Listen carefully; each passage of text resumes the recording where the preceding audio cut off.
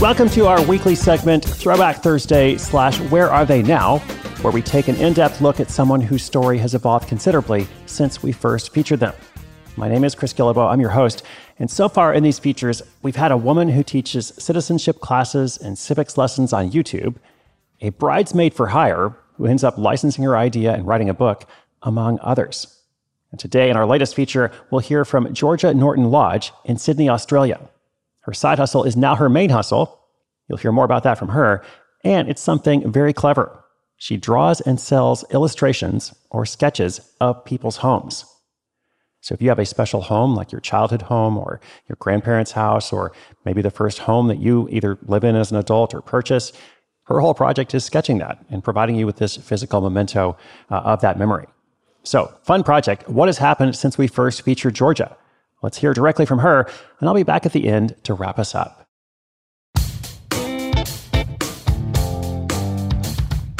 Hi, I am Georgia Norton Lodge from Sydney, Australia. My side hustle is called Georgia Draws a House, and I was on episode 7, 8, 9 of Side Hustle. Georgia Draws a House started back in 2014 when my sister, she was writing her first book, and because I'm a graphic designer, she decided that I should design the cover. I didn't know that the publisher would want an illustrated cover though, and I didn't really fancy myself as a drawer. So she gave me the cover, she gave me the book, and I realized that the book was all about Annandale, which is the neighborhood that we grew up in. So I decided that I would draw all the buildings and homes that are meaningful to us in Annandale. And as I started drawing them on the paper, I sort of realized that they were pretty cute and I might have something here. So I showed my mum and she wanted her house drawn. And then I showed my cousin and she wanted her beach home drawn. And then I showed my friend, and then it sort of started getting a roll on, and it got bigger and bigger and bigger. And eventually I was like, I'm going to start an Instagram account and I'm going to build myself a Squarespace website because I'm a designer. I can do that pretty easily. And I did it. And within about 10 days, I got my first order from Perth, which for you guys in America is on the opposite side of where I am in Australia. And from there, it just sort of went gangbusters. Since I left you guys, I quit my day job, which was terrifying, scary, but amazing. And I feel very grateful and blessed to be able to call this my full-time gig. It obviously meant, though, that I had to change my strategy. I couldn't just post every now and then on Instagram and hope an order was going to come through. I had to become a bit more professional and, create a set of brand guidelines instead of for my clients, but for me to use. So, I've had all my products shot professionally to use throughout my Instagram and on my new website, which I'm currently building, and I'm slowly and surely figuring all this out. Last Christmas, I drew 45 houses. This Christmas, I drew 152 houses. Over this year, I drew 548 houses and counting, and increased my revenue by over 1,000%. So it's been quite amazing. But drawing houses has also led to other changes in my income because I no longer just have one revenue stream coming through my Squarespace website, but it's led me to other jobs. So workshops, writers' festivals. I've gone around Australia presenting. I do council jobs, corporate events. Like I did a giant colouring in book for Atlassian recently. So it's actually led me to lots of other gigs, including my 5th kids book, which I'm about to start drawing. So I guess the biggest challenge, I don't think there's one biggest challenge. I think that there's a couple. So the first is demand. It's hard to keep up with demand because I've only got one hand and I'm only one illustrator. And so often I have to turn the shop off in really important moments that I should be able to leverage. For example, the major News Corp, all the media around Australia. I actually had to keep my shop off. I probably could have made thousands and thousands of dollars over this week, but I'm busy. I can't draw, which leads me to my next problem, which is how do I scale? Do I find another artist? Do I start, all my products are bespoke. I draw every item based on an order. Do I have to increase my prices, which I don't want to do because I want to remain accessible? Do I have to come up with products that will provide me a passive income? Do I find, a virtual assistant, a social media manager? Who can I bring on board to allow me to grow and to, not make my business stop here or make it, fail, basically. So I think I need to get some advice on that. This is the advice I gave myself. So I think it's helpful and it's helped me to get where I am now.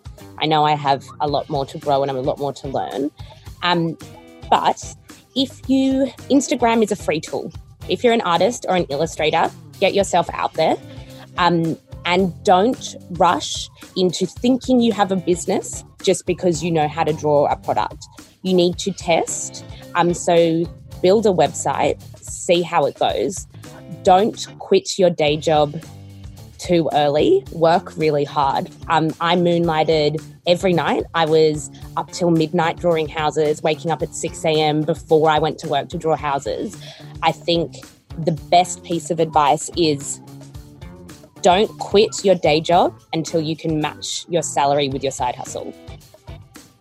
I did that.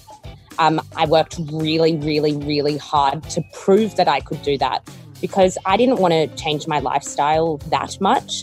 I didn't want to not be able to take risks when I left.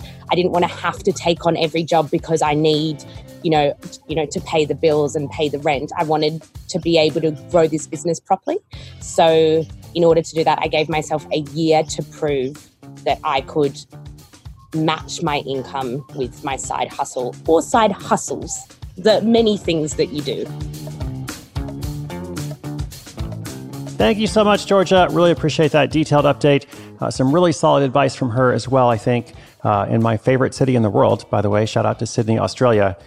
I love what she said here about, the number one thing I would advise you is don't quit your day job until you can match your salary with your side hustle. I hear variations of that all the time from side hustlers who have gone on to do this as their full-time gig. So there is a path to doing that, but depending on your lifestyle, depending on your responsibilities, your stage and season of life, all kinds of different factors, you don't have to do it in a way that is totally risky. In fact, there is a safe, proven path to follow.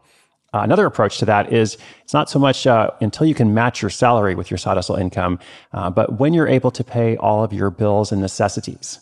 So maybe you're not making as much, as you were with your day job, but you feel like, okay, I'm able to pay my bills. I can consistently predict that for the next 6 months, 12 months, I'll be able to make enough money to pay my bills. And if I choose now to invest a lot more time and focus, hopefully I'll be able to grow that income even more.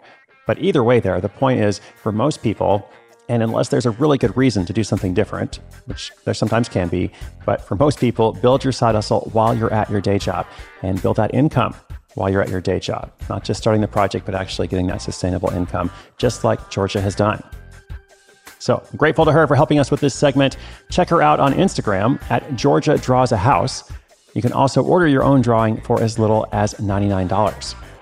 We'll be doing these new segments throughout 2020. Let me know what you think and who you'd like to see featured from our archives of more than 1,000 stories.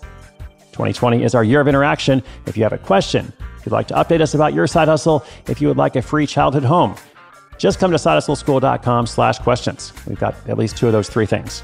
We'll be featuring them throughout the year, along with updates from other listeners as they launch their projects. Today's notes are at sidehustleschool.com/1160. Thanks so much, and I'll see you again next Thursday. But, also tomorrow, because there's an episode every day. My name is Chris Guillebeau, your host for Side Hustle School.